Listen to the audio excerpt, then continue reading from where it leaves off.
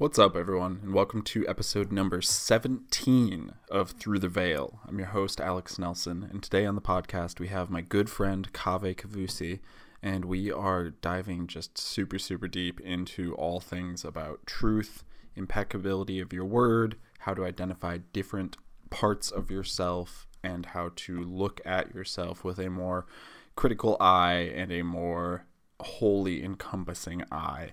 I really loved this episode. It is by far the longest episode to date. We ran about an hour and 40 minutes on the initial recording, so I hope you enjoy this one. If you do, please share it out with a friend that you think could use it. Give us a 5-star rating on your podcast player of choice and leave a review. Those are really the best ways to share this out. But without any further ado, let's hop right in. And we are live. All right, so Kaveh, welcome to the podcast. Thank you for being on.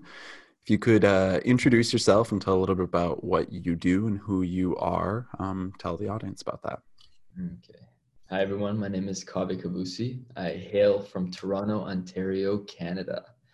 And I practice emergency medicine up here. So that's my societal do. But as has been the case the past year, it's the thing I do, not who I am. And it's been really important for me early on to disidentify with the things that we latch onto, to allow myself to be as curious as I can be. And I feel like I'm this child in the body of an adult, and I feel like that we're tapping into this aspect of childness that has left me completely curious with the world, in wonder and in awe, and almost as a ritual, disidentifying with all the things that I had been identifying in the first 32 years of my life. So I want to identify with as little right now, and we can just divulge as we move forward. So. Beautiful. Yeah, I find it interesting. It's as a potential first topic to jump off on, that because I've certainly been there, and as I've started to forge this path of entrepreneurship and being self-employed, it's been funny to unpack the feelings of all of these societal pressures of job title as who you are, and watching myself internally as I have been less able to describe, like, well, I'm big important manager at this job. It's like, I can't say that anymore. It's much more nebulous what I do, and it's a lot of things. It's funny to watch the ego want to latch on to like the best description of what I do as a defense mechanism of like, no, look, I'm socially acceptable, versus a more true description of who I am and what I do, and just showing up as that. Right. Well, it's interesting because you actually still can say all of these things. It's just when you become into awareness of it, it shames you a little differently, or you feel it like impact your system in a way that you feel doesn't serve you. And then you have the choice whether the next time that opportunity shows up, do I lean into this again, or am I going to lean away and step into something else? And usually that something else is away from the identity, but it takes the awareness, and it's the awareness that you have. And I became aware as you made your first share that how appreciative I am to be on the podcast with you, sharing and disseminating the information that you do with such utter curiosity. I also recognize that, if you go outside and people watching, what a beautiful process to be involved in. But if you look at people, their brain is probably processing all of these things that it identifies with, because why though? It's where it feels the safest.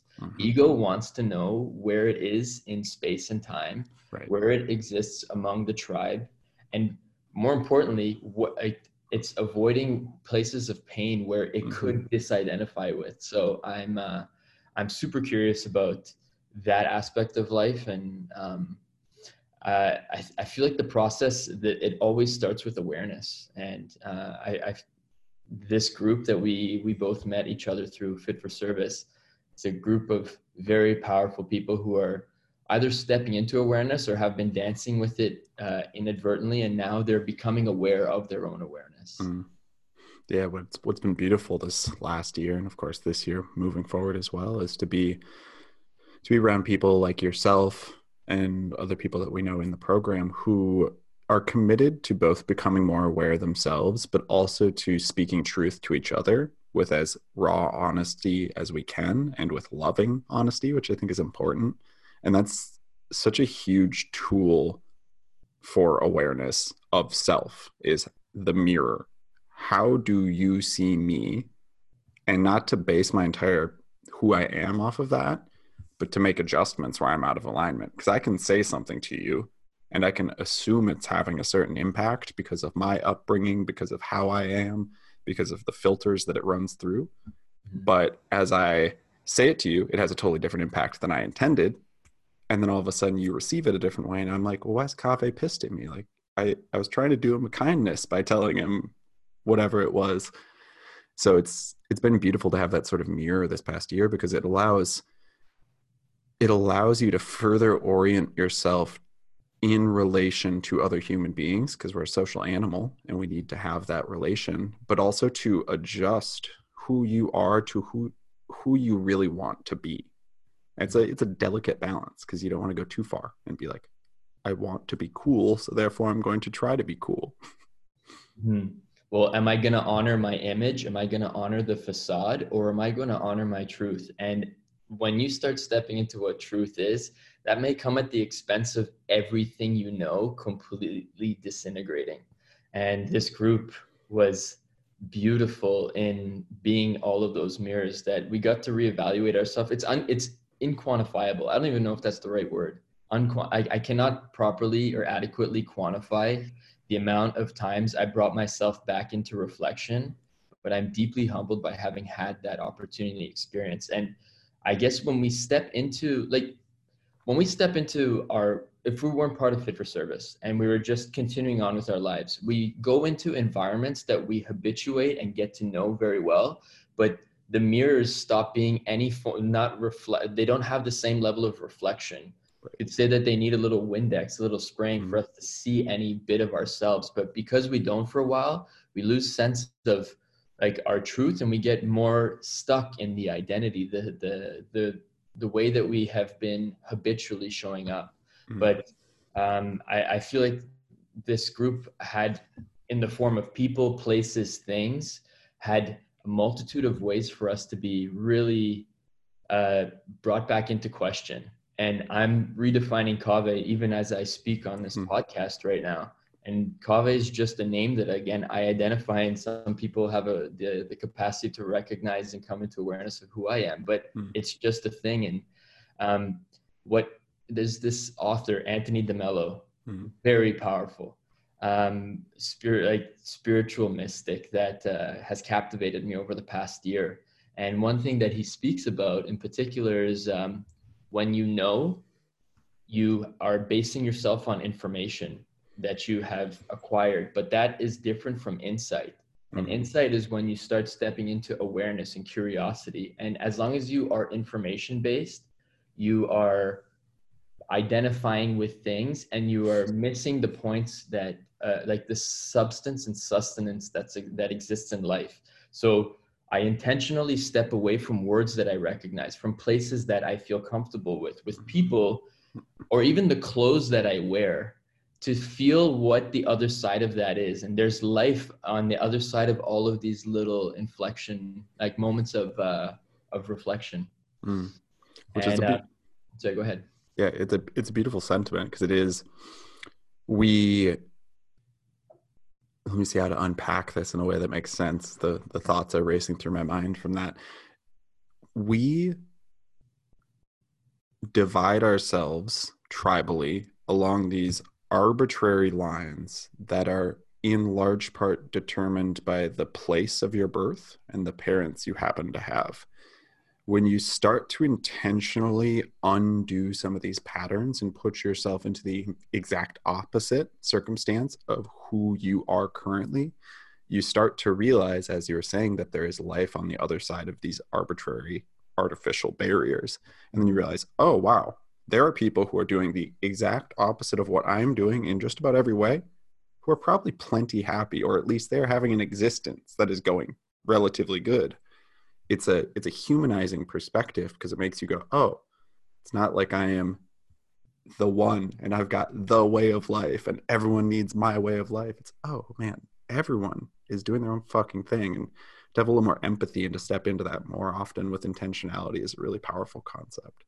That's beautiful share. So within those barriers, so when you share this information, there's people who are listening to a podcast and they've heard this concept that you just shared 10 times, but they're brought back into the mirror. And finally, there might be the one word that you say that allows the reflection to come through and they actually see what that barrier is. And often those barriers are their concepts, their conditioning, whether it's cultural, religious, parental, familial, societal, and then attachments. And those keep us firmly anchored on the safe side of what those barriers are.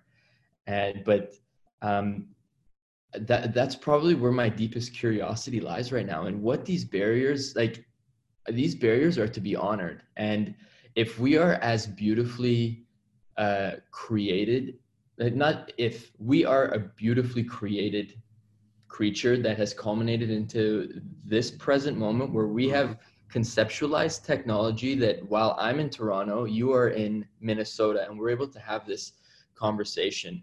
There has been these protective mechanisms that are within us that we're just starting to get to know. So these barriers are probably the most humbling and deeply appreciative things that I have within us. But now we have the opportunity to let these barriers know that, because they honor survival. Mm-hmm. If we can let these barriers know that we will continue to survive in these environments that it thinks our monkey mind needs to keep honoring in order to continue to exist in this lifetime, but we want to thrive. So if we let these barriers know that they are safe, and we can dive into what these barriers are like from different times in our lives, we are going to be thriving and basking in life in a way that is closer to our truth, less fear-based, less attachment-based, less separative, and more in having people, places, and this environment in mind. And I look up, and before we started this call, you were telling me how it's -4 Fahrenheit over there, and over here it's +4 Celsius. And right now, Toronto has no business not having any snow. And there's a part of me that thinks about the impact that we're having. And the reason that we're not taking action on this now is because of barriers that exist within our minds. And if we can collectively shift these, and let people know that they're safe to let these barriers go, we can actually continue to thrive for generations to come without the question of if. And we've ascended to near the top of Maslow's hierarchy, but for most of us, and let's say 90% of the world, it's probably more like 99%, we're not worried about those bottom rungs anymore. Food, got it. Shelter, mostly got it. Like, these are things that have been largely handled by modern society. However, for most of us, we are still running programming, and this is these barriers you're talking about, that's under the surface that is causing us to feel as if those basic needs have not been met. So you operate from this place of fear of what can I get now? And we're not able to focus on the top of the pyramid, which is being able to like kind of pop your head above the clouds and look around and be like, holy shit, Australia is on fire. Oh, what caused that? Oh, global warming? Fuck. Oh, that's scary. I'm going to go back to under the clouds and not thinking about it. It's like, it's our job. It's an intrinsic part of our job as humans to unpack the parts of ourselves which are fear-based, and for good reason. They're biological programming that makes sense, but to acknowledge and honor those parts and allow those to kind of fade back, so the parts of ourselves that can show up for others, for the world, can come to the forefront and work. Right. Well, that's deep inner system awareness that we are very fortunate to even have the capacity to be curious about. And right now we're at a beautiful time where we're able to share information collectively around the world with technology. And we have to have, I would invite everyone, we don't have to anything. So these are semantics of words that I'm even trying to deconstruct. I'd invite everyone to have humility in recognizing where we were before and where we are now. Even 100 years ago, people were walking around in like bags of that they would convert from carrying potatoes into using as pants. And now Right. we're on our 17th pair of pants that we're walking around with. And it's difficult for us to have recognition of where we were and where we are now. And then we have these deep programmings that you're saying do exist within us. And what was beautiful that you lined up was the needs that aren't being met on a different level. So when I say I'm hungry, is my brain telling me I'm scared of not having food? So it's a fear-based thing that compels me to go grab a meal. And maybe that's my sixth meal of the day. So maybe this is a habit, a deep fear that I have. And the way that I extinguish that pain is through food. So maybe that's what society would call an addiction, but it's not. Addictions don't exist. And as a doctor, I need to be mindful of my words, but addictions do not exist. And I'm not saying to anyone who's listening that what you are experiencing is not depression or anxiety. You're experiencing symptoms of depression or anxiety, but what we do to extinguish those pains with things like gambling, doing drugs, alcohol, these things that we go back to over and over again, that we identify with or label people as being addicts, are actually tools for extinguishing pains that are deep-seated within the programming. And we have the person who falls back into this over and over again are using this because this has been the most effective tool for them to get the extinguishing of pain that their system needs in order for them to continue on in surviving. So if we can work with people's they're firefighters, which are there's these what we call firefighters. They're extinguishing of pains. If we can work with them, their system can start trusting a little bit more the environment that they're in. And I would invite people who identify as addicts to start stepping back the next time that they are leaning into any of these substances. If they wonder why they're doing it, the easiest way to get clarity is to not do it and then see what comes up. Yes. I love okay, so a few things on that. And have you read Dr. Gabor Mate's book, In the Realm of Hungry Ghosts? No, I haven't. So fucking beautiful book about addiction with potentially the best title of any book of all time. In it, he talks a lot about addiction, but the metaphor that jumps to mind, you're familiar with Pac-Man, and I'm sure people listening are familiar with the game Pac-Man. So do you remember how in Pac-Man, you're the little guy and you're going, what, and you're eating the pellets, and there's ghosts running around. And these ghosts are causing your behavior to shift. So you're like, oh shit, there's a ghost here. So you avoid and you go this way instead, when maybe you would have liked to go the other way. The ghosts are your traumas. The ghosts are the things that are within you that have not been processed, have not been acknowledged, that are causing your behavior to go down a certain path without even you really knowing it necessarily. And the part of the metaphor I love is you eat that power pellet and you're able to turn around and go chomp the ghost down. And that's like the moment, the inflection point of you becoming aware of what the trauma is, what it's causing, and kind of like you're talking about, like taking that moment to be uncomfortable, like, okay, I'm hungry and I want a pizza. Stop.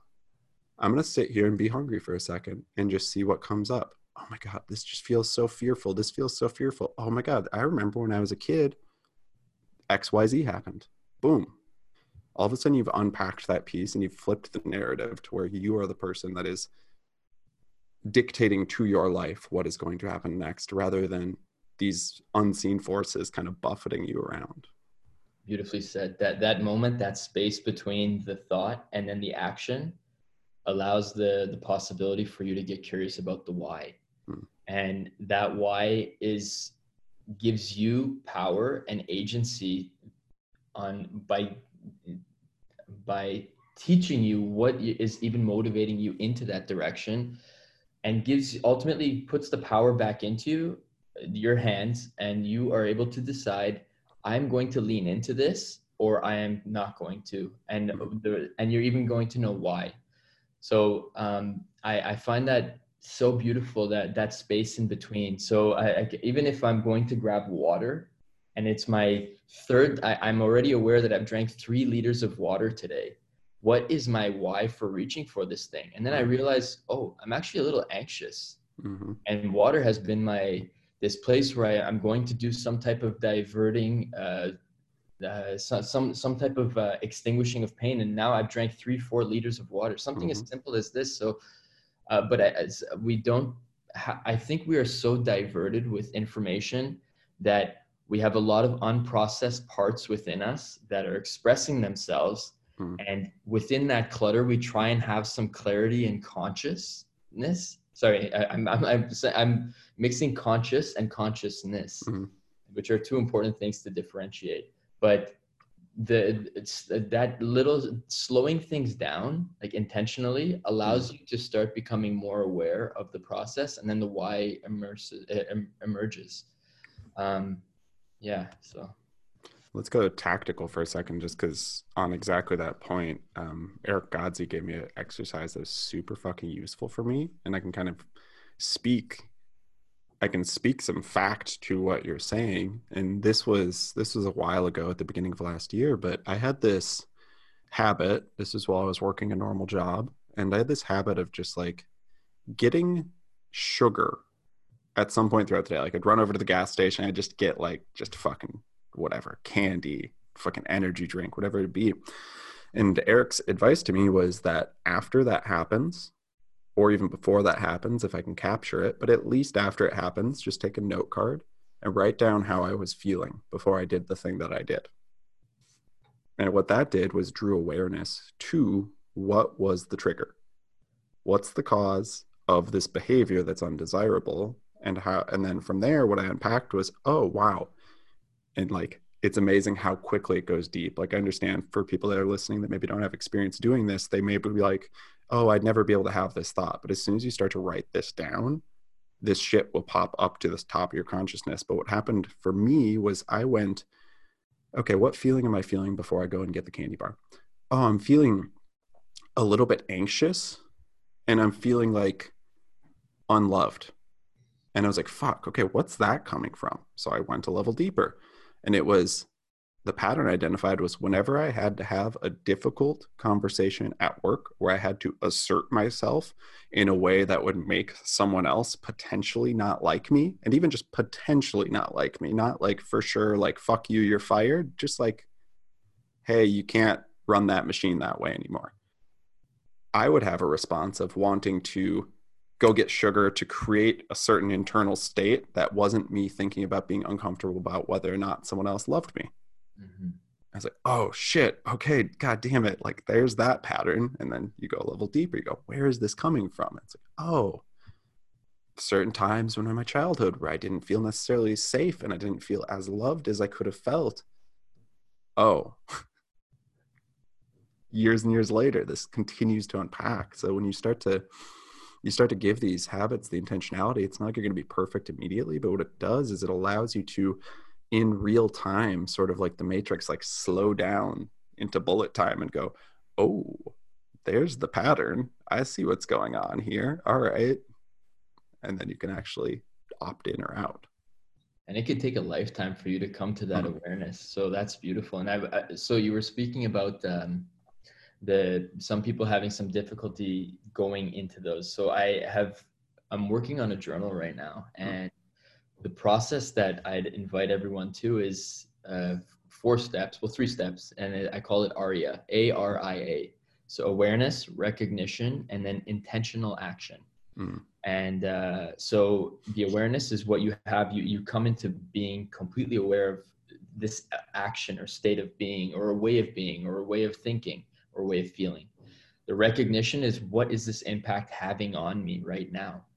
And the intentional action that you can take is to start going deeper, asking the questions that you have been asking. And I'd invite people to add a layer of it would be to ask that part that is showing up how old it is. How old do you think, you let it know how old you are, and then ask it if it feels safe to explore, if you can compassionately just let me know, like ask it if it has anything that it'd like to show you. And as it seems to be doing with the process that you go in, you get to see all of it again. You see that printer, you see yourself reaching for the sugar. And then when that moment is processed, that part that feels like it needs to show up in that way, act and reach for that sugar, it feels a bit safer and says, whoa, maybe I don't need to protect myself this way. And it gets a little bit more curious. And maybe the next time you reach for sugar, but you have a little bit more awareness. And then the time after that, more awareness. And then eventually it extinguishes the action completely.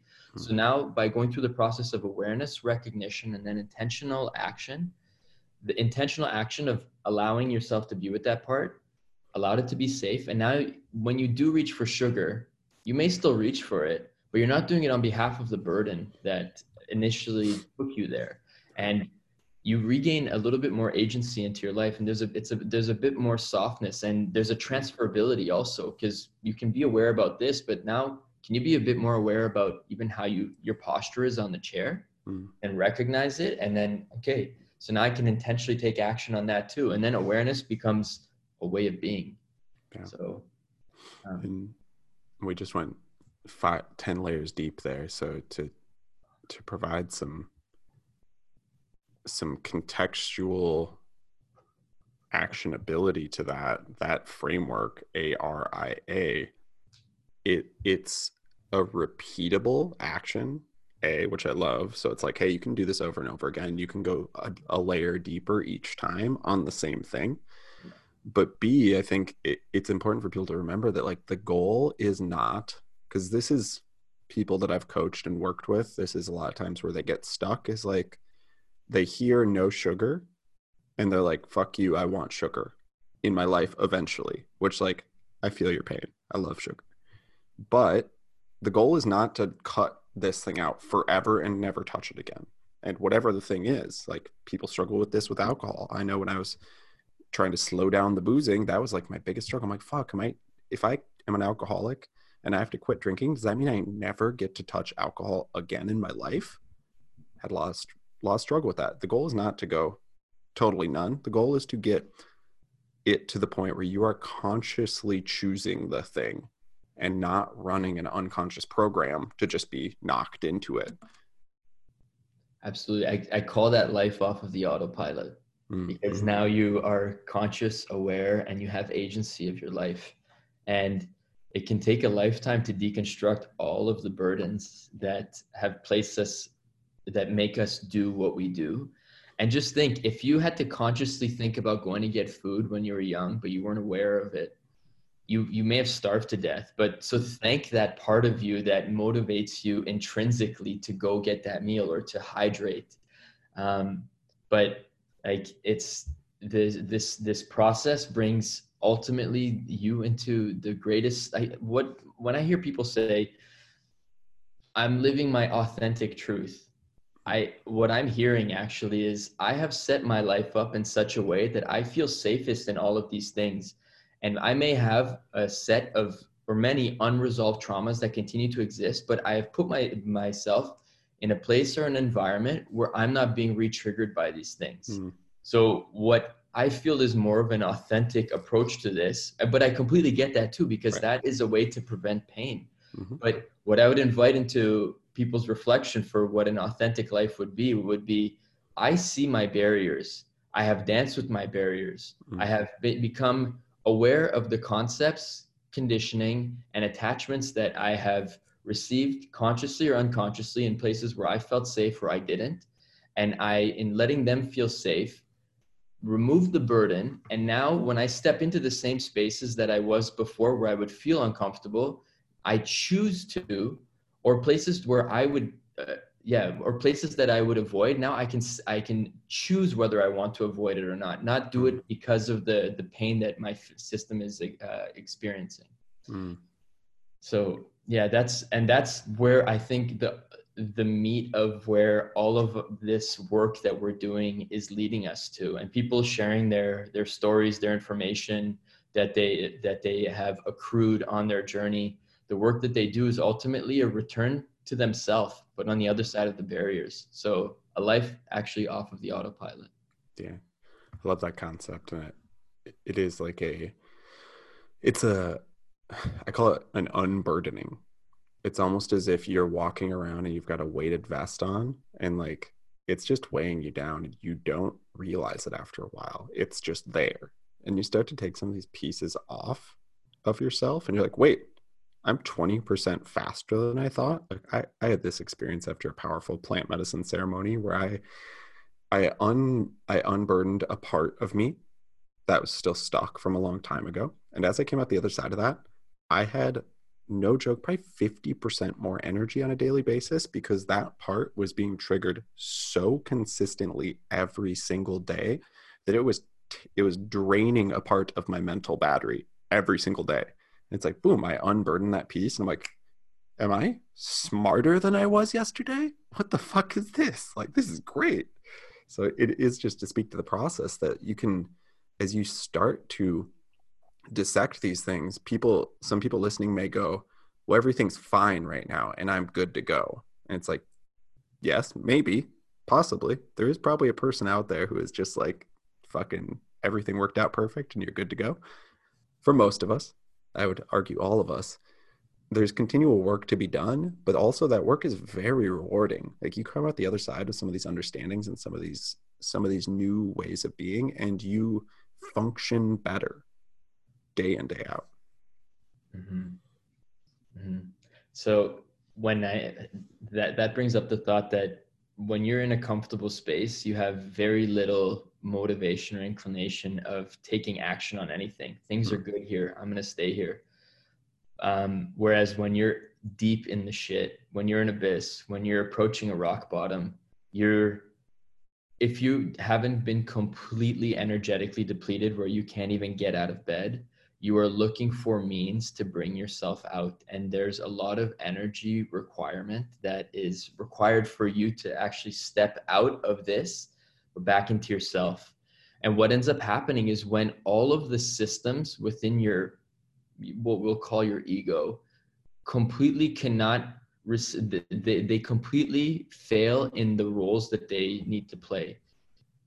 As long as you survive that, which you will, you are able to step back into a redefining of yourself. And where that energy depleting that you were saying it was completely draining you, that completely shifts to a new space. That place, just think that process of being that you have requires so much daily mental energy for it to continue to show up the way that it thinks that it needs to. But when you do explore things like plant medicines, they provide you an opportunity for you to see these parts that are requiring a lot of energy without them protecting you from the awareness, if you're the witnesser, if that makes sense.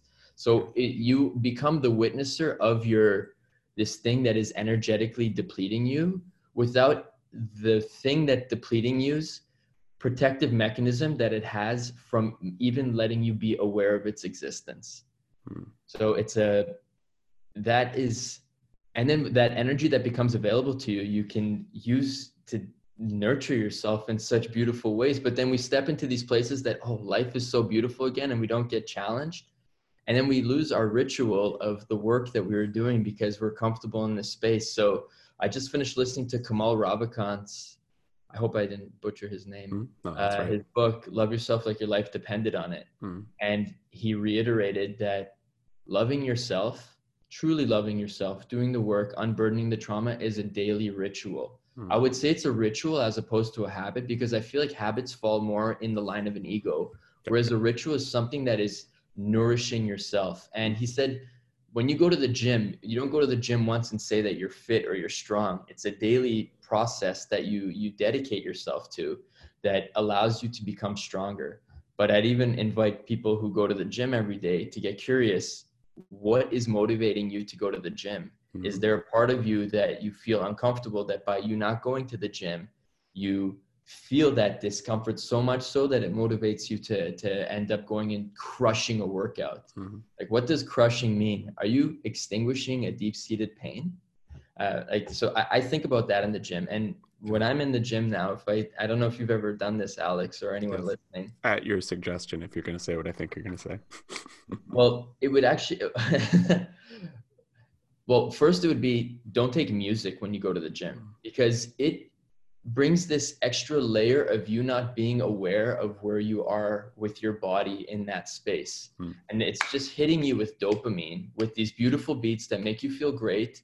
And you're almost nurturing this beautifully protective place that exists in the gym. So if you can cut music, one, that would be a beautiful thing. Or alternatively, play a song that is completely, has no reason to be in the gym, like a piano song.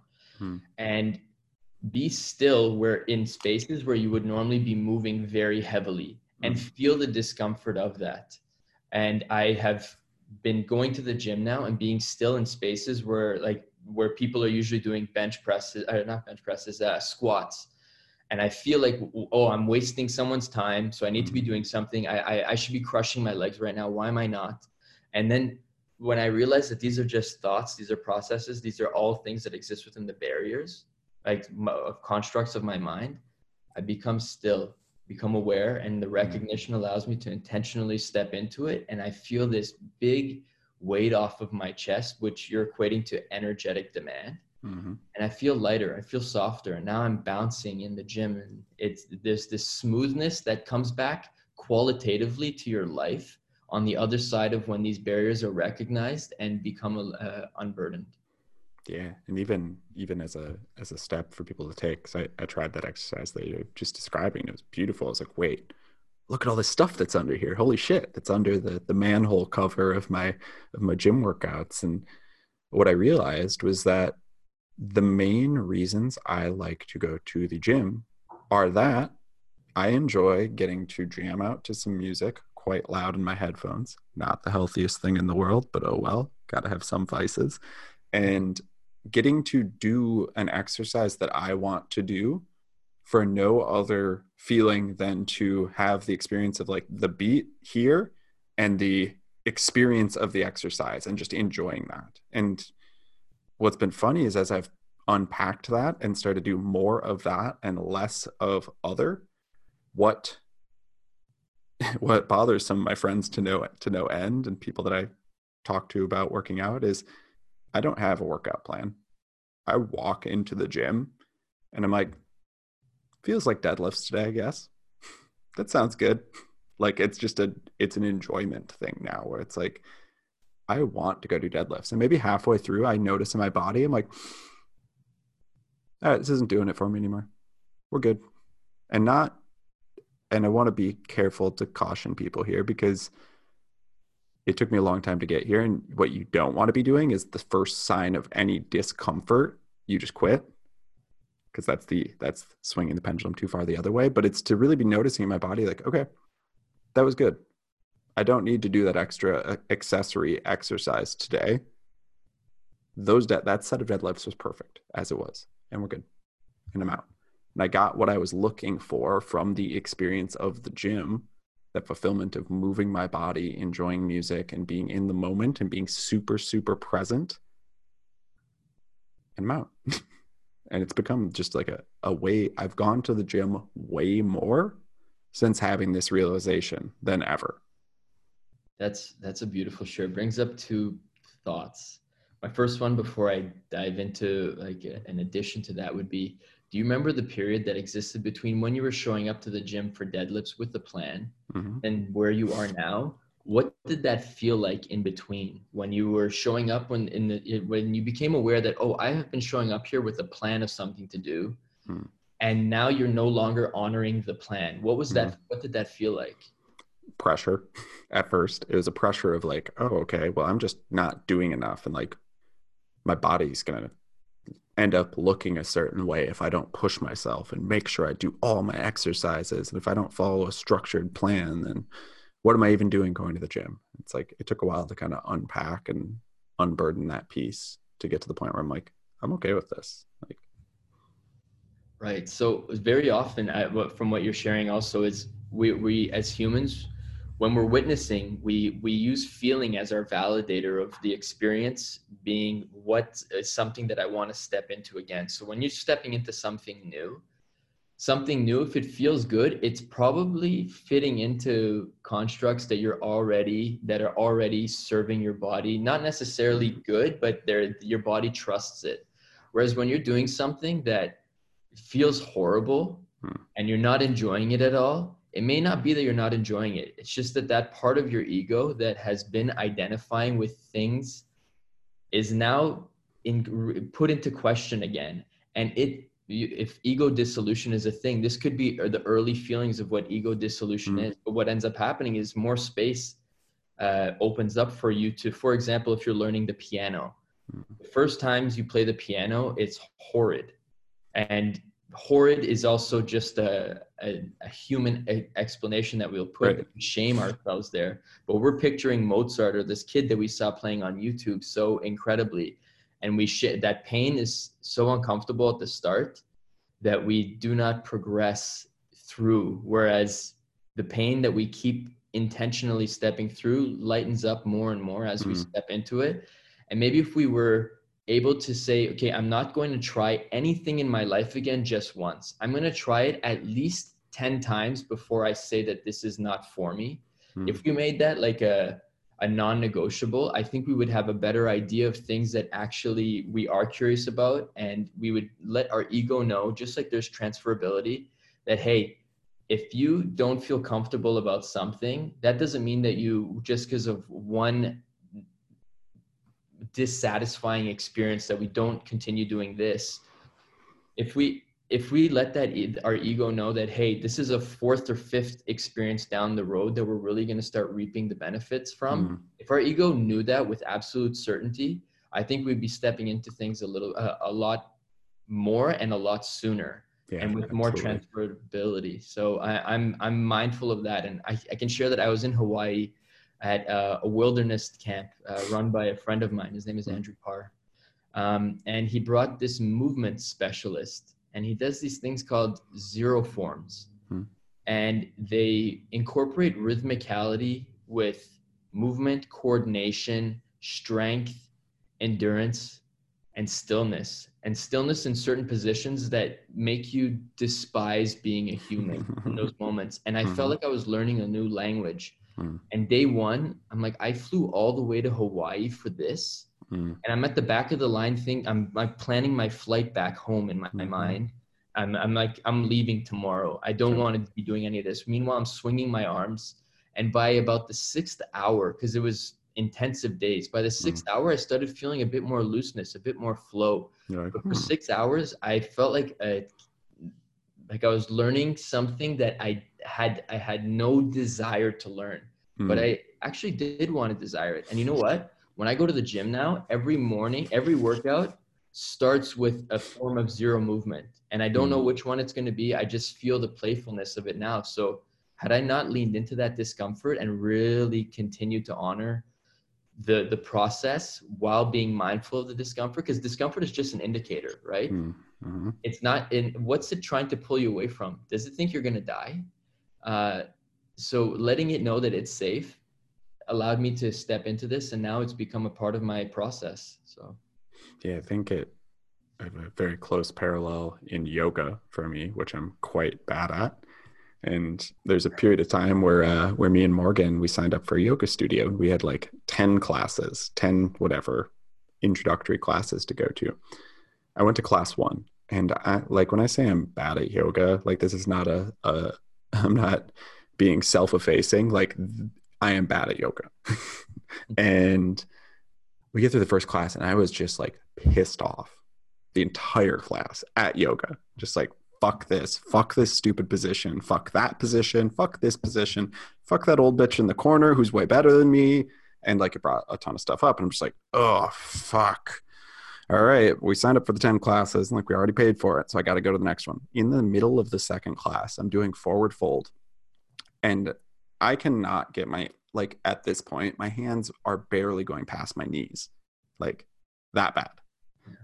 And I start to get just like so pissed off. Like I'm like ready to leave the class. Just like, fuck this. This isn't for me. And like, for me, this is it was a deep triggering, because I've always been really athletically competent my whole life. Like I played sports, ran track, did all these things. And I'm so bad at this. And it's something to do with my body. So it's just like triggering me on a deep level. And then finally, I just like pushed through the anger for a second. And on the other side was just this like deep, joyous laughter. And like, I looked over at Morgan and I was like, you seeing this? Like, are you seeing how fucking bad I am at this? This is actually really funny. And like, it allowed that joy to creep in, of the joy of the process, and to allow me to just be like, oh, it's okay. Like, I'm only causing myself pain by being really fucking angry about being bad at this. And if I treat this with a little more lightheartedness, a little more joy, it's not so bad. Like, yeah, I'm still bad at it, but at least I'm bad and having a great fucking time being bad at it, versus being bad at it and just like whipping myself over and over again about it. Well, so do you think I would get curious about the fact that you're a doer, you're a crusher when it comes to physical activity, and then yoga it's a form of physicality, but it incorporates stillness and another process that is separate from the crusher doer that you know yourself as. And the shaming part that comes in within you can become so blended with the feeling that you're having and the discomfort that it completely paralyzes you into a distaste for the process that you're experiencing with yoga. And how many people stay right there? So there was a moment of awareness that allowed you to override into plainness, right? Mm-hmm. It is, as Dr. Dan said, Dr. Dan Engel at one point, like, the play system allows you to learn things much, much quicker. I can't remember the exact number, but like 4 times quicker. When you can tap into that playfulness and allow yourself to be in that space, not only are you having more fun, but you're actually going to learn the thing faster. Because you start to tap into the inner knowing that we all have for so many things, of just, okay, I'm becoming an open vessel and I'm allowing myself to just receive what I need to learn and then to try it, rather than the extra step of receive what I need to learn, internally go, fuck, that's stupid, I don't want to do it, and then you're just running that program the whole time. Right. Well, so on the other side of, and when you're learning, if play is the thing that makes us incorporate it, allows our system, our vessel to be completely receptive to the experience, there's seriousness.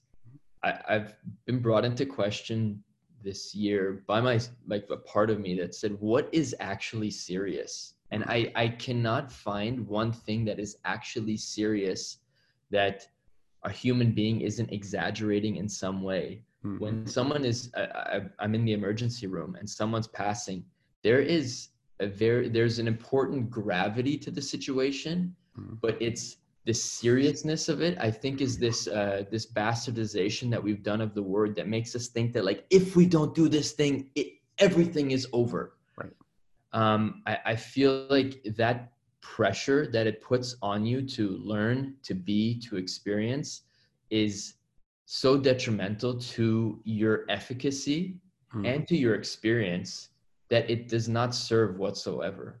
So I intentionally step away from when people say things are serious in some way, or I reframe it. I invite them into reflection of where we magnify. There's minimization and maximization, which are tools that we use in our defense mechanism that is immature, they'll call it. Mm-hmm. Another one is reductionism. Mm-hmm.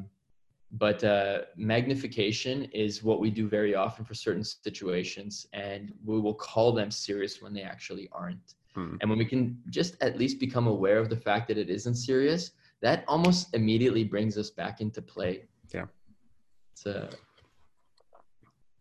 Yeah. Yeah, and just knowing the questions to ask yourself internally to create that state is a helpful concept to get around, because the catastrophizing is it'll trigger for whatever you let it trigger for. You could get a bill in the mail that was unexpected. You're like, fuck. And if you don't watch your mind, it's going to spin out 400 steps down the road and go, oh, we got this bill, I didn't expect it, now I'm going to lose the house, now my kids are going to leave, now my whole family's going to die. And like, you'll spin this whole magical fairy tale of a catastrophe in your head before you even realize it. Mm-hmm. Stop, ask yourself the question, really, what does this actually mean? Oh, it means this bill is unexpected, but I'm batting 1,000 for the whole of my life up to this point. I haven't died yet because of something like this, so chances are I'll be fine. And inviting yourself to then take that step back and go, okay, this isn't that serious, even if it feels, and even when it really is like serious, it's like, okay, would you be better served handling this while you're freaking out and taking it super seriously? Or would you be better served handling this with an air of levity and an air of happiness? Because it's going to make every step of the way easier if you have to call the loan agent. Like, if you're pissed off and fucking taking it serious, they don't want to help you. If you're playful and light, they might help you. All right. So with that, that's very interesting that like, has that happened to you specifically? Yeah, no, that's a real life example. I remember when I was, God, this must have been when I was like 23, 24, and I was just like not very on top of my money at all. I'm still not great with it, but this was like a whole extra nth degree of this. And like I got this bill, and it was for the car that I had bought that was like I'd spent just way too much money on it, and it's just like panky payments on it, and just like fuck, whole thing going on. And I get this bill, and originally I was just fucking freaking out. I was like, there's no way I can pay this bill. I'm gonna have to move in with my parents, and my parents are gonna hate me, and no woman will ever love me like that, and just like spun this whole story in my head. And then I don't know what caused me to take it less seriously, but just some thought crossed my mind of like, hey, you've gotten bills before. I was like, yeah, I have. It's like, this is another one. Yeah, it is. Huh. Chances are I would be okay. Oh, yeah, huh. Yeah, so that's great awareness. That's what I was hoping Mhm. to allude to had you not gone there, but you did. That when we do have these painful experiences, very often the reaction that shows up there is from a time before, Mhm. where there was some type of association that our mind makes in an instant of a time maybe when you were 20 and you didn't have the financial capacity to meet this, and that chaos of I feel like I'm going to not financially survive this experience is expressing itself with the feelings and also the compensatory mechanisms that were present back then for it to show up. But with the awareness, you're able to let it know that you're here now. Like I still get credit card bills monthly, and I'll see these numbers and they'll do something in my body, Mhm. but I'll recognize that, whoa, I am able to afford this now, Mhm. but I recognize where this feeling does come from.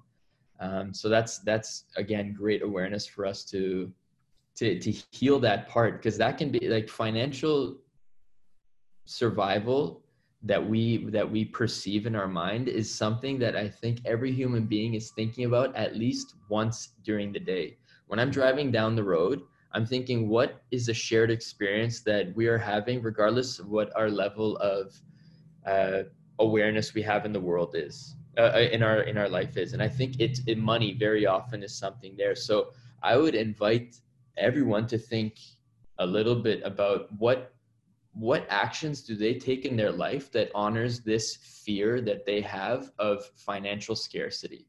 Mhm. And there's probably 4 to 7. You may be with a partner because of financial scarcity, Mhm. whereas you don't necessarily love this person out of love. You're loving them because you're scared of you not being financially okay. Mhm. And it's a very powerful but also debilitating thought to go to. Imagine you come to the awareness that, wow, I've been with this person and I have 2 children with them, but it was just out of financial insecurity that I came here. That can be so destabilizing to a system that people will spend a lifetime not looking at that. And I get that completely. I have complete compassion for them, but also, like, wouldn't you love to know what truth looks like too? Mhm. And identifying those, I'm gonna not remember them all off the top of my head, but there's those 5 core wounds of the soul, and one of them is related to embarrassment in some way, and that's like it's a deep one for a lot of people, like the fear of being embarrassed about having run a program for so long. Like, okay, I'm dating this person for financial security, or I'm working this job I hate for financial security. Like, the embarrassment of being wrong a lot of times is just so terrifying. Like, oh, I don't, if I quit, then that tells everyone that they were right and I fucking suck. And it's like, or there's the third option, and it's that we're humans, we're malleable. You can learn something new. Embarrassment fades shockingly quickly. Anytime you've ever truly been embarrassed, it's like a week. and you're back to normal. Unless you're in like high school, in which case you're in high school, wait it out, you're going to be fine. But for adults, like fades really quick, fades from people's minds, and then you're back to you. Right. But we hold on to that fear like nothing else. Well, so what would be triggered or hurt by that would be, I will not be received by my tribe. And when your mind interprets, I will not be received by, when I say tribe, I mean the people of the people that you're currently around or engaging with, whether in real life or in social. And if I was not received by these people, my risk of survival is diminished. It decreases, because when you are pushed out of a group of collective people that are existing within you, our monkey mind that used to exist in tribes of like 2 to 800 people thinks I may die on my own. So that's why we don't show up. But so rejection is a deep one that exists within there. And we don't want to have the disapproval of this tribe, or we'll be pushed away. But what we realize more and more, like, oh yeah, even though it took a week for me to feel good again after having exposed myself within the tribe, I stuck my neck out. I actually was able to survive. And I think, like, I used to not stick my neck out and bring people into like probably the most important moment where I did stick the neck out in my adult life was when we were in the Austin Summit. And the week before, I had spoken with Aubrey on a Zoom call about his protectors, Aubrey Marcus. And when we were in Austin, he came up to me early on and he's like, do you think you could talk to me and Whitney about parts? And that didn't end up materializing, but there was a moment where he was up on stage and he was about to go to the next topic, but then he's like, no. And I have a beautiful picture that reminds me of this moment. He's like, Kaveh, come up on stage, come share this. And in that moment, where I had no preparation whatsoever, where he asked me to come share with a little bit about what's called internal family systems. It's a great way for recognizing how your inner system works, and it gives beautiful terminology for us to get to know ourselves. I felt in those 20 feet, I felt this voice saying, you are not able to share anything of value to these people. What are you even doing considering going to take the mic? Like, go sit back down. And while I walked up confidently, but I also spoke to that part, and I was aware of the pain and concern that I was experiencing. And I let that part know that, because I realized that he was terrified of, if he goes in front of these people, he's going to lose credibility, and he's going to maybe be pushed out by them, and he'll be a loner. But I let him know that he is safe, and that if he wanted to address anything with me, I would be happy to step in with him right after this. But right now, I need to be fully present for this moment, and I'm not forgetting about you. And what ended up happening was, this part of my system was able to step back, and I was able to be the most present I've ever been in my life with that microphone. And the pain and fear that I had been experiencing of not showing up for my tribe, I had consciously asked to soften back. And I was able to be present for those 4 minutes up there. And I felt this deep high of probably what it feels like when you acknowledge a barrier and step on the other side of it. And when I went and sat back down, he came screaming at me again. And he said, and he shared everything. And he let me know, actually, that when I was in my interviews during medicine, I felt like I had to show up in 20 minutes and tell this person completely who I am and why I'm valuable to them. And he did not feel like I put everything on the table and I would leave anything unsaid. And he thought that I would often leave things unsaid. And I let that part know that it is safe, and that I'm here now, and that I'm 32. And now there's this beautiful relationship when I'm stepping into spaces where the conceptual fear of tribal survival is brought up. I'm able to consciously work with that part. And I don't know what arena I'm uncomfortable with right now.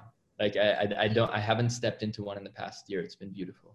Yeah. And it's an important acknowledgement to just realize that this is like, to give the devil his due, like it's a real primal fear, and that fear is programmed into you for a valid reason. However, the manifestation we're most often experiencing now in modern day society, where you can just, like, let's play the worst case scenario. You get up in front of everyone there and everyone fucking hates you. You say something so fucked up that we're like, that dude Kaveh is the worst. Fuck that guy. I never want to speak to him again or even look at him. Like, let's say that happens. You know what you get to do? You hop on a plane, you fly to a different city, nobody knows you, and you try again.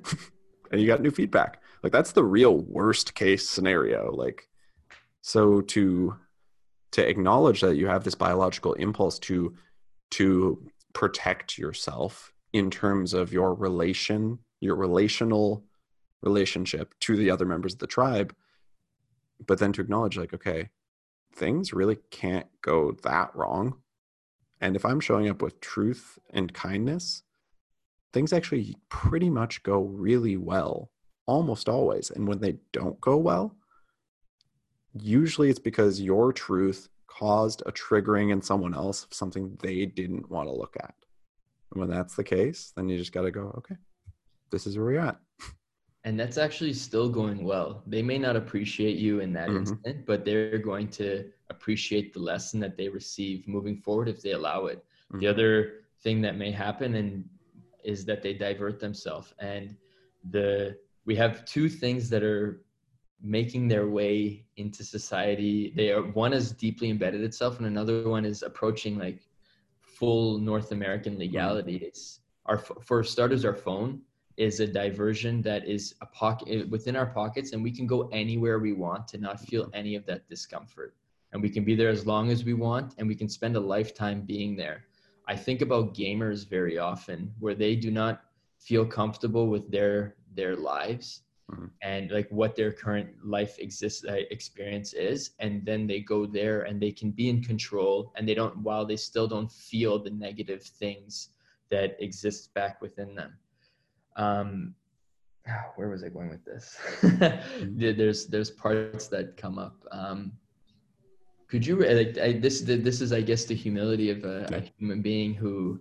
Could you refresh my memory about what we were talking about?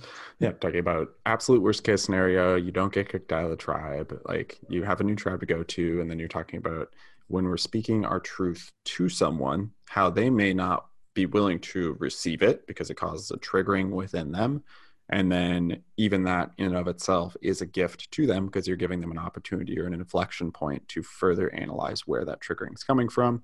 And then the escape mechanisms of that: phone, video games, etc. So what Alex just demonstrated is beautiful presence. So he's present for the conversation. Whereas when I was sharing something, I noticed a part of me, my ego, actually coming in and taking me into when I myself was playing video games, Halo 2 specifically, all of a summer where I felt I'd separated from a partner and I didn't want to feel any of the pain.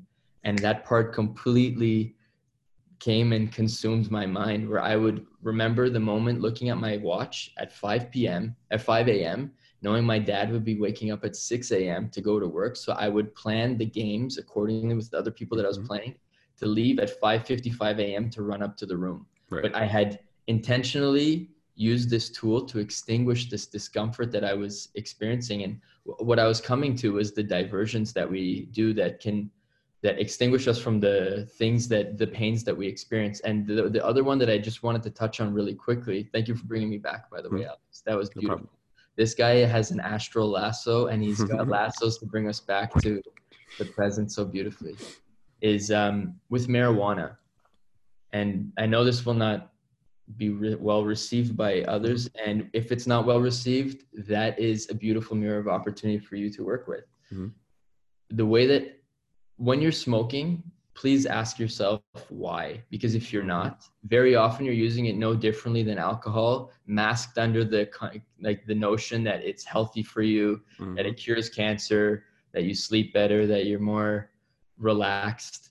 Because we are, the way that we're using this right now is it's the feedback mechanism and the reward mechanism that we're receiving from it is very similar to any other form of addiction, if you want to call it that. It's extinguishing a pain that we don't want to look at. So the diversions that exist within a phone and marijuana and alcohol and all these other things that depress us in certain ways are taking us away from further away from where we probably want to be. So yeah. I'd invite you the next time you want to grab a joint or smoke, or loosen up, disinhibit in any way, don't, and see what comes up.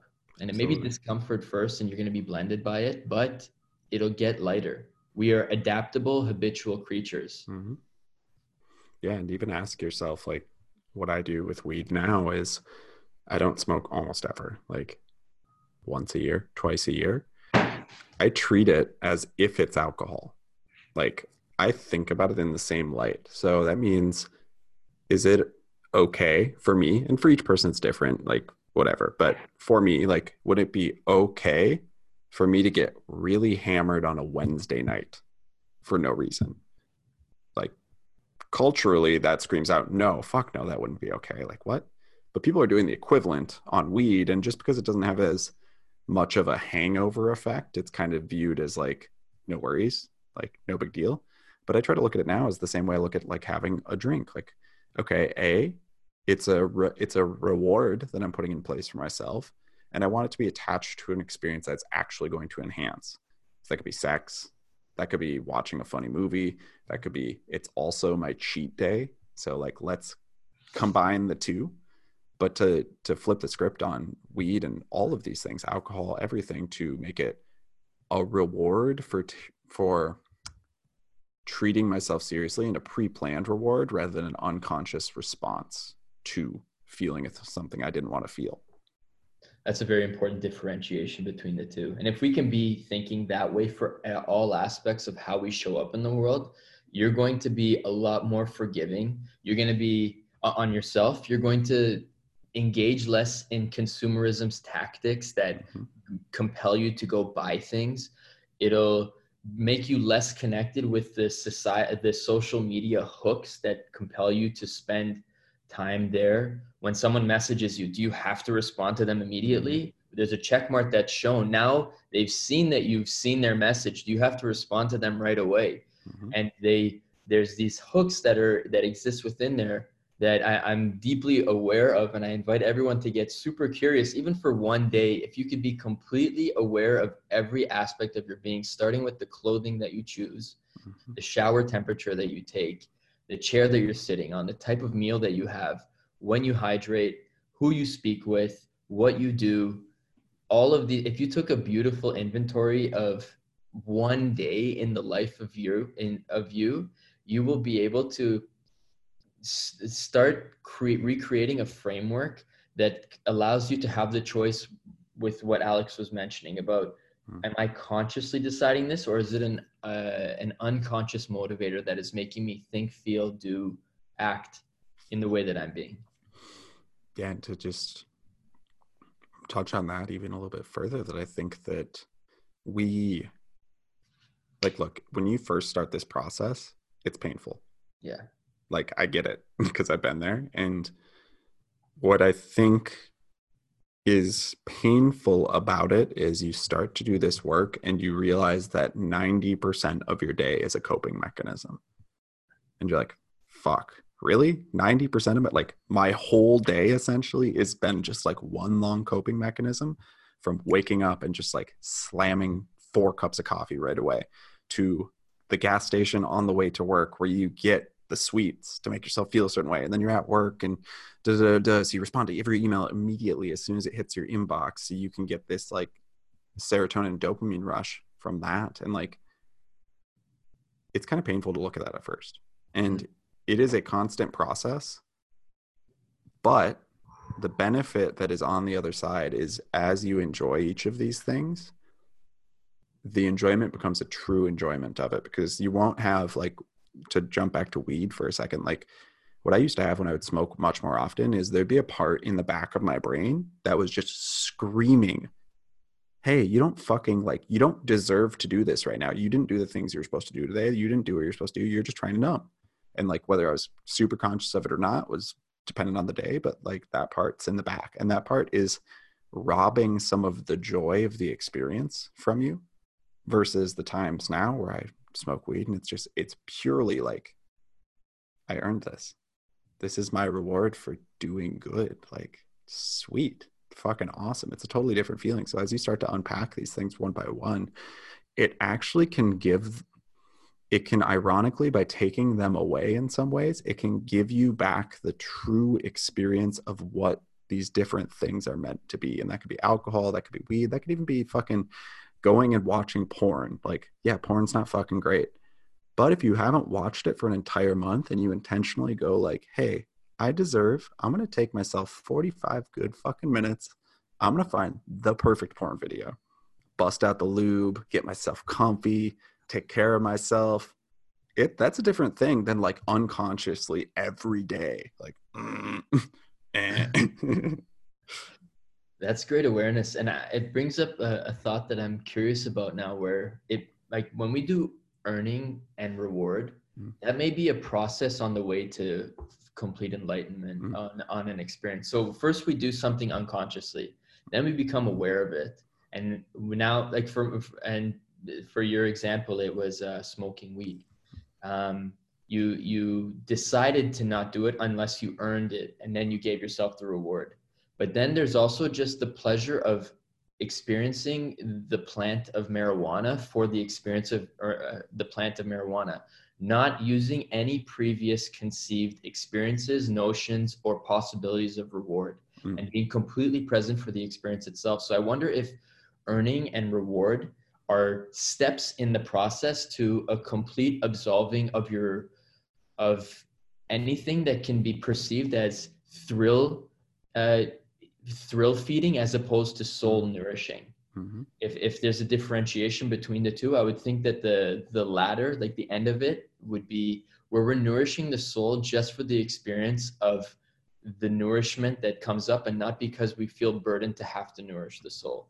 Yeah, and that, speaking theoretically here, but I like the thought process, and I think it checks out that as you do this work and you unburden the traumas that are running a good portion of your life, and as you become truly you and extremely in touch and present with what you need in any given moment, the amount that you can trust what your internal voice is saying goes up and up and up, to the point where maybe in a bodhisattva like level of awareness, you could opt in at any moment to like, right now weed is the thing.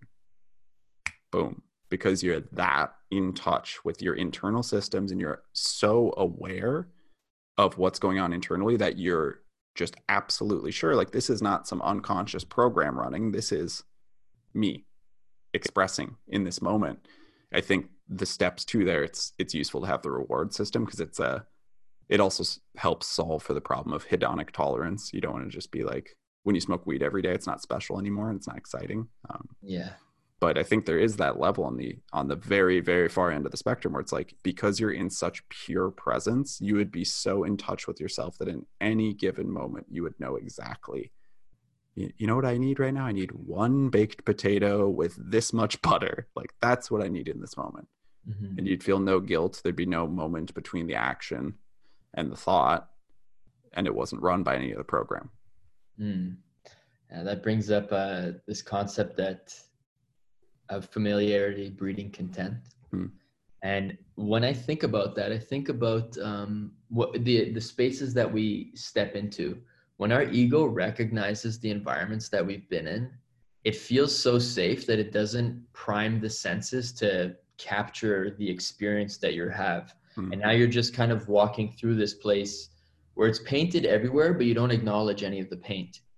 Whereas when you step into a new city, like you say you're from Toronto and you go into Chicago for the first time, your senses are so heightened and you're having this experience where you're just enriched with the sights, the smells, the people. You're recognizing people. There were people in Toronto, but now you're recognizing people in Chicago.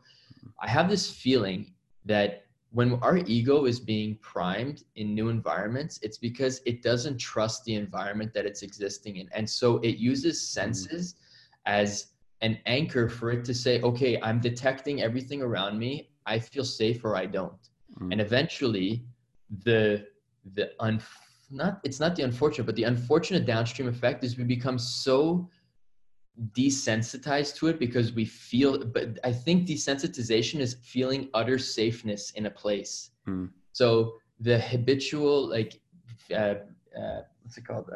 Familiarity breeds contempt phrase is like the downstream effect of this habitualness that we've got. And habitual is not exciting, it's not thrilling, and then we go seek experiences elsewhere. But if that's all we know, we're going to keep leaning into it. And so that 40th drink of alcohol that you've had this, or not 40, that's a ridiculous number. But if it's the fourth drink that you've had for the 6th day in a row, and it's not doing the same thing as the first day that you've had it, brings into question why you leaned in the first place. And at the same time, I'm thinking, as I trail into multiple loops being open, is that how can we maintain this sense of awe in a place or spaces that we've been in a million times before? I've got a good practice for that. Would you like to share? That would be beautiful for everyone. No, sorry, not sharing it. Fuck you, Kaveh. Fuck you, listener. Just kidding. All right. So this comes from a long time ago. I dealt with a lot of social anxiety, and this was like the one thing I found that really helps drive presence, because this is based on let's say the foundation of this concept is that when you're truly present, anything is an endless source of interest. So if I'm truly present in this moment and noticing things around me, it's fucking endlessly interesting. So basing on that concept, whether you buy into that or not, let's go with that for the moment. Noticing, so I'll just walk you through it. You take just a couple deep breaths and just kind of go, and just start to feel your breath. And then noticing the weight of your shirt on your body. Noticing the texture of how your shirt feels against your skin. Noticing your jeans or your pants and how they're fitting against your legs. And then noticing in your hands or your arms or your face the temperature of the air that you're in the room of. Noticing the way your body feels. And then putting that awareness outward and noticing an object in front of you. For me, it's this camera. And just noticing a couple things on it that maybe you've never seen before. And just that simple fucking process of like weight of the clothes on your body, which I find a really useful trigger because we're usually wearing clothes when you do this, takes you out of the process of your mind where you are just spinning thoughts, and drives you into presence and body awareness. Just doing that, like, holy shit, all right, I'm back to center. And like I use that so often to like quell my social anxiety. Like it just, you do that really quick and it takes you out of this like egocentric thought loop of, if I talk to that person, what are they going to think and how are they going to think of me, to just like, what do my clothes feel like right now? That's beautiful. That's actually, I don't know if you have been exposed to cognitive behavioral therapy, but they have a process in it called thought stopping. And thought stopping is more, it's sense heightening, which is pretty much what you did. But they add a process of 5 things you can hear, 4 things you can touch, 3 things you can smell, 2 things you can taste, and 1 thing you can, I forget the 1 scent that I didn't include there, but feel. There it is. But what you are doing there, which is beautiful, is you're reigniting the ego that doesn't feel like it needs to use its senses to recognize the environment that it's in. So that's a beautiful process. I'd invite everyone who identifies with symptoms of anxiety or depression to, or feeling overwhelmed, even if you don't identify with those things specifically, but if you feel like you're being thought led, you can tap back in through your senses to come back here. And if there was a process to be called where you have a scatter and you're not here, it would be sensefulness breeds mindfulness. But the senses, these 5 senses that you're tapping into, and probably the 6th, which is something that you have to explore certain medicines to Mm-hmm. I tap into understand. that vibration. Yeah. Yeah. It's not umami. Mm-hmm. I heard No. for a while that was the sixth sense or something No. like that. But allows you to have this beautiful presence that you can carry into all steps. And if I could share, on New Year's Eve, I was with my friends at a party, and it was a dinner, and the music was very, very loud, and it was 11:30 p.m. and I'm realizing we are stepping into a massive decade after an incredible year that I just had, and I wanted to step in with stillness. And it was so loud, so I started for the next 10 minutes asking people if they want to come with me. Like my house is about a kilometer away from where we were at, and I was inviting everyone. I'm thinking in my mind, we're going to lay everyone out, we're going to have a beautiful still transition from 2019 to 2020. And I saw in their faces that that is not what they feel safe with doing right now. Their safety lies in being here where it's loud and with a bunch of people. And my awareness of that canceled all of the plans. And then I turned and I looked at myself and I said, what lesson is in front of me here? And I realized that the peacefulness that I'm seeking lies within. I don't have to be in an environment that is peaceful in order for me to be peaceful, but we very often go seek these feelings that we're seeking through the external experience when it is available to us within. And the music started getting quieter, and the presence of people stopped being less of an invasive distraction for me. And as it transitioned from it was 11:55 until about 12:02, I was completely with myself and centered. And it was the most beautiful realization to have, because I realized when you're unconscious, you will reach for things externally. But also if you want to identify it as being conscious, we still seek peaceful places, but it's still external, and it's no different. It's just a bit better. But if we can tap into the ultimate goal, which is internal state of peace, it doesn't matter where you are. So thank you for bringing that reflection back into my mind.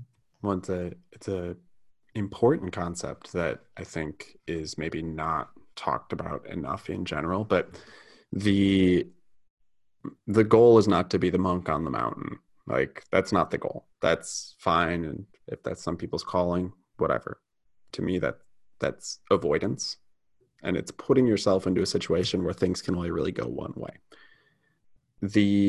What happens when you go to these quiet places, like you go to a Vipassana retreat, or you do a plant medicine, psilocybin, ayahuasca, whatever it is, this is you putting yourself into a circumstance where you can better tune in to what's going on.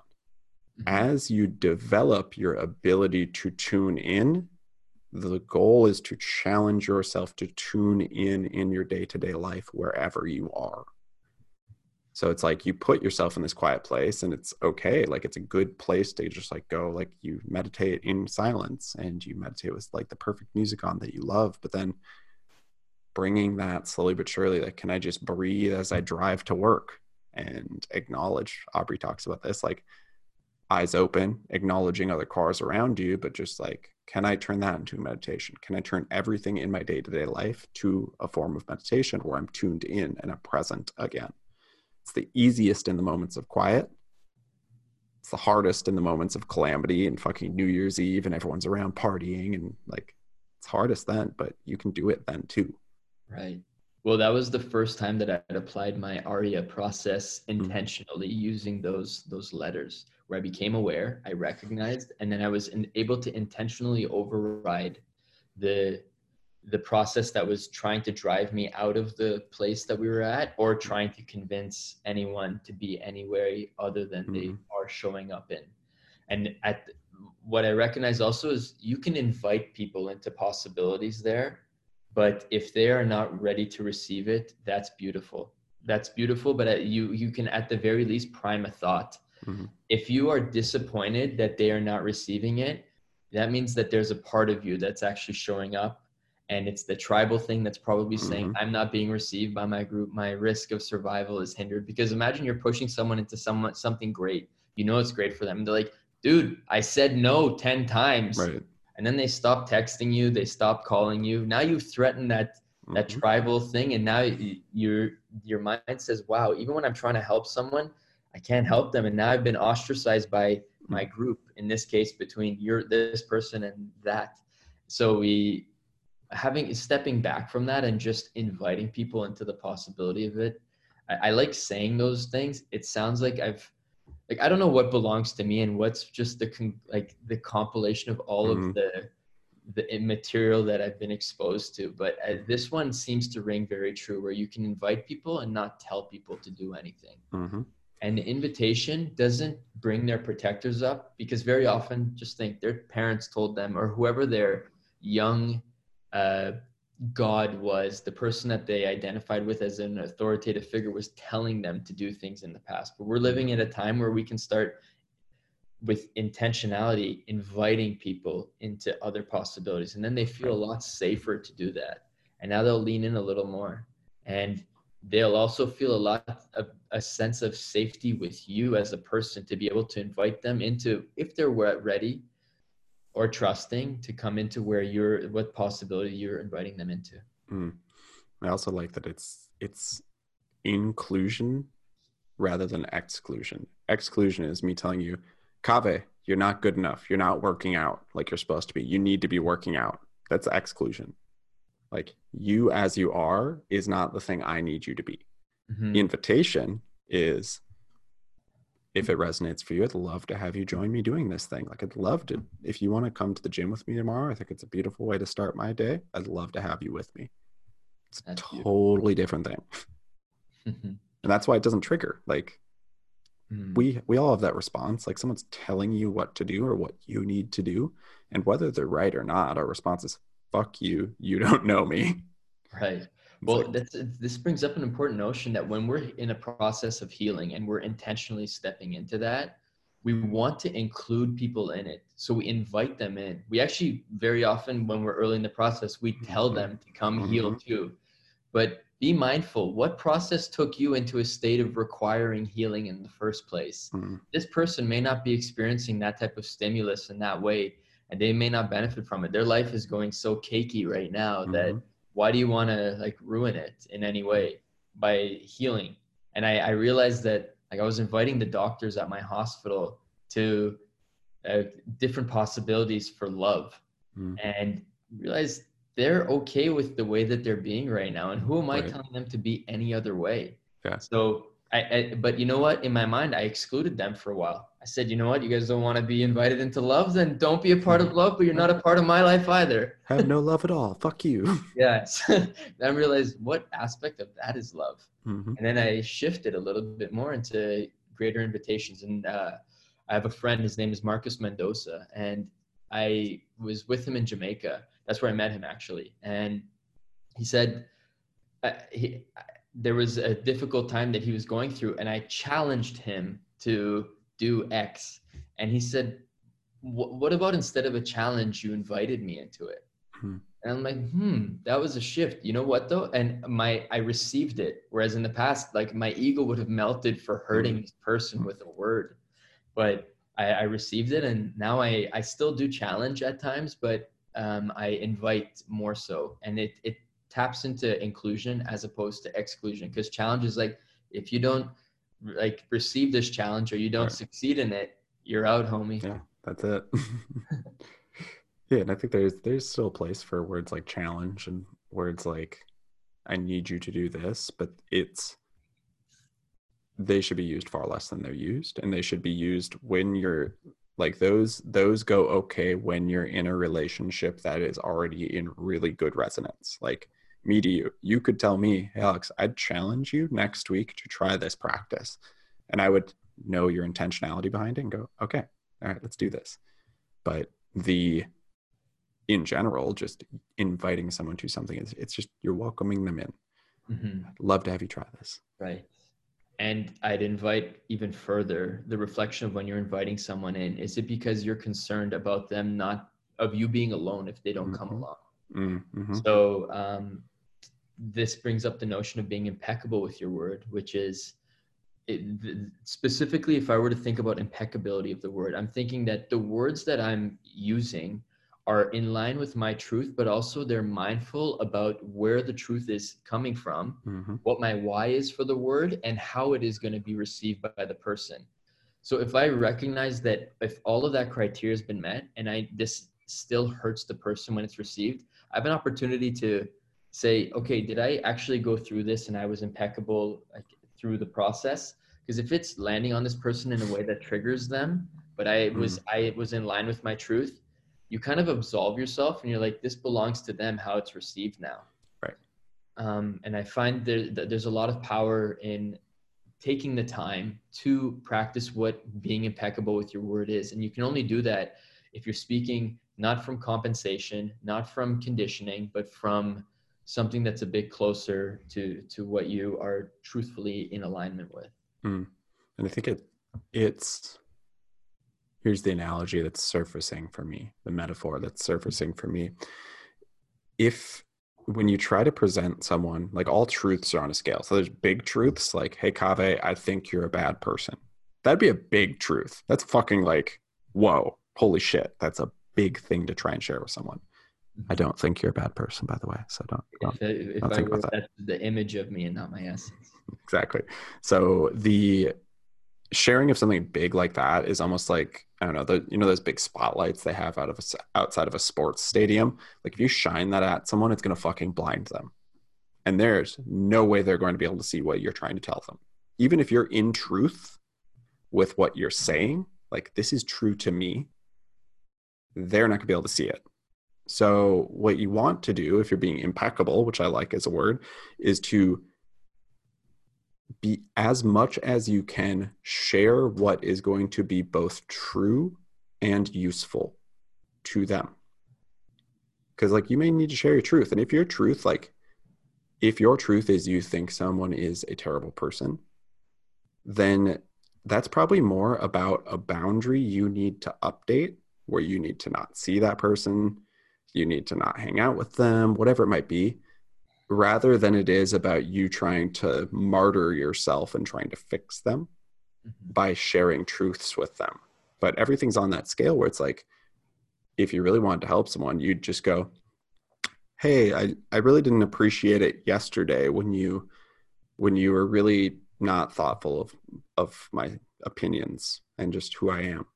And like, that's more of a chance for them to work than you're a fucking bad person and I'm not pleased with you. And like, that's the difference to me between like impeccability of your word. Like, is it true, but also is it useful? Because if it's not useful, then what the fuck are you saying it for? You're saying it to validate your own ego of getting a response to confirm what you already know or believe you know. And then you can feel good about like, well, I washed my hands because he didn't see what I said. Like, I'm out of this. So, yeah.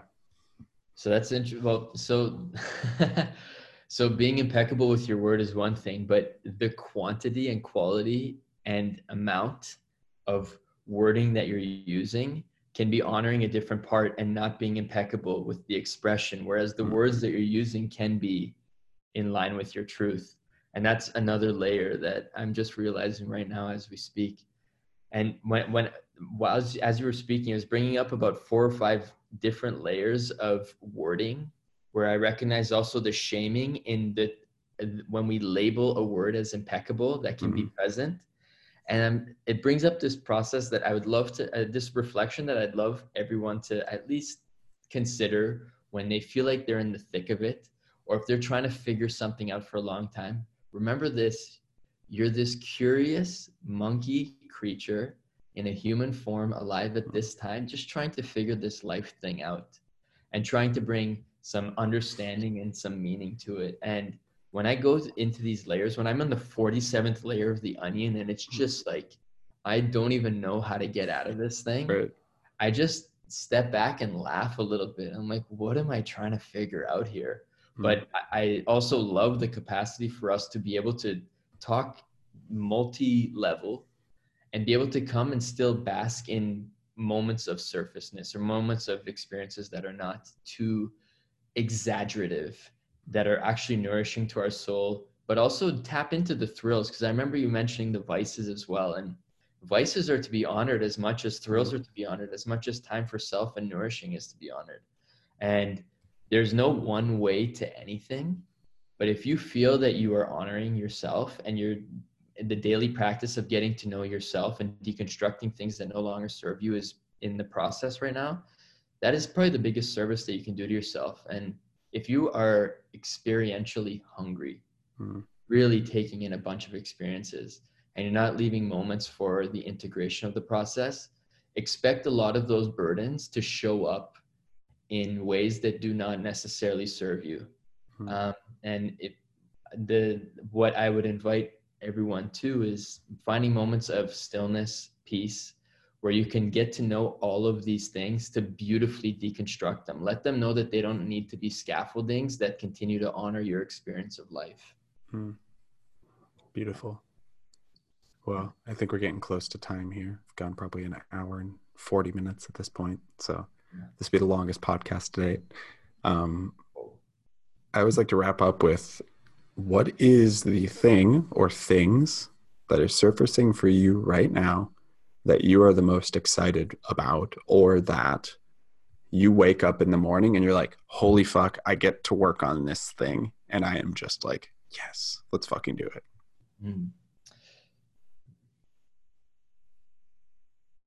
I feel like I have a certainty within myself that awareness and intentionality are two of the most important mediums for healing that the individual needs, but that this world needs. This world doesn't need human beings for us to exist, but we can definitely make this place uninhabitable if we do not take the time to heal ourselves first. And I've noticed many of the powerful presences within major cities leaving because they don't feel like this is the place that they can continue to nurture the possibility of them feeling safe first. So I'd love, and I'm right now in the early processes of creating like a healing collective that does not bypass in any way. And if we do, we become mindful about how to make that a little bit less of crutches, but more a massive support system of people that will heal and bring this place to a world where the people that the community that we want to exist in, I don't want it to just be in different places around the world. I want it to start with the environment and place that I exist in here. And I feel like the work lies in the city.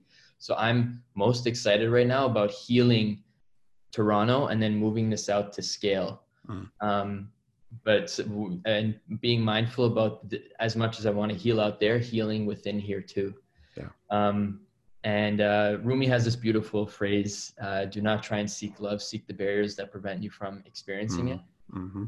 I try and apply this. I'm mindfully applying it to many aspects of my life. And I'm time stamping this of January 16th, 2020. Not currently having a partner that like really nurtures my soul, but having curiosity for people that are in my life right now that could feel that possibility, but also recognizing what barriers are even preventing me or are putting me into reflection there. So that, and nurturing the relationships with my parents, with my hospital, and being the most present for this world. Like I pick up garbage every time I'm walking everywhere, and I'd invite everyone, the messier it is, probably the more healing it'll be for yourself to pick it up. So I pick up trash. My gym is about 10-minute walk, but it takes me about 40 minutes to get there and come back. And I pick up trash and I'll hold it in all of my hand, like as full as I can, until I get to the right garbage and recycle bin, and I'll take the time to process it. So being intentional every step of the way. And I'd invite everyone into that as well. That's beautiful. That that is probably one of the best hacks. If you are feeling down, depressed, sad, do that and just see how you feel afterwards. Just notice it. Try it once. Don't tell yourself a story about it. Just go try it and see what happens. Report back with how it felt. So I love that the sun, I don't know if you can see on my screen here, the sun is slowly taking me away into the nether. I'm dissolving into pure light here.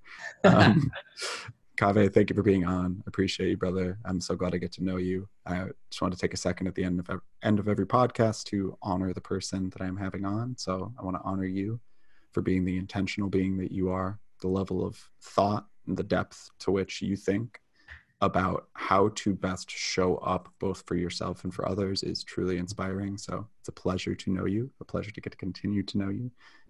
Much love, brother, and we'll talk soon.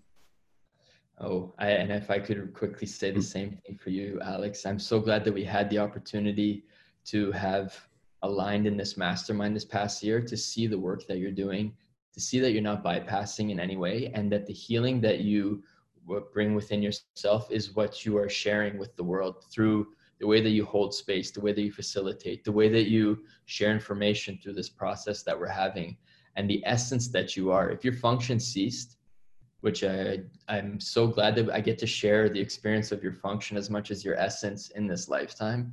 But if that function were to cease, your essence still continues to emanate, just like that source to your left. So Beautiful. Thank you very much, brother. And I look forward to nurturing more experiences like we did at that retreat in Toronto. Hell yeah. There's more to come. Stay tuned, y'all, because we're going to be running some cool shit in the nearish future. So much love, everyone. Talk to you soon. Love you guys. Thank you. So that's it for this episode. I hope you got as much out of it as I did. Kaveh is really one of my close friends, and anytime we get a chance to have a conversation, we always end up expanding each other's minds a little bit and diving a little bit deeper than intended. But I hope this one was still interesting to you. If it was, share it out with a friend. Go ahead and leave a review. And those are the best ways to help the podcast. I also love to hear your feedback. If there's something you'd like to improve about an episode or the podcast in general, let me know. Without any more from me, I hope you have a wonderful day. Enjoy yourself today. Try to be a little more present and try to bring in some of these practices that we talked about in this episode. Much love, and I will see you soon.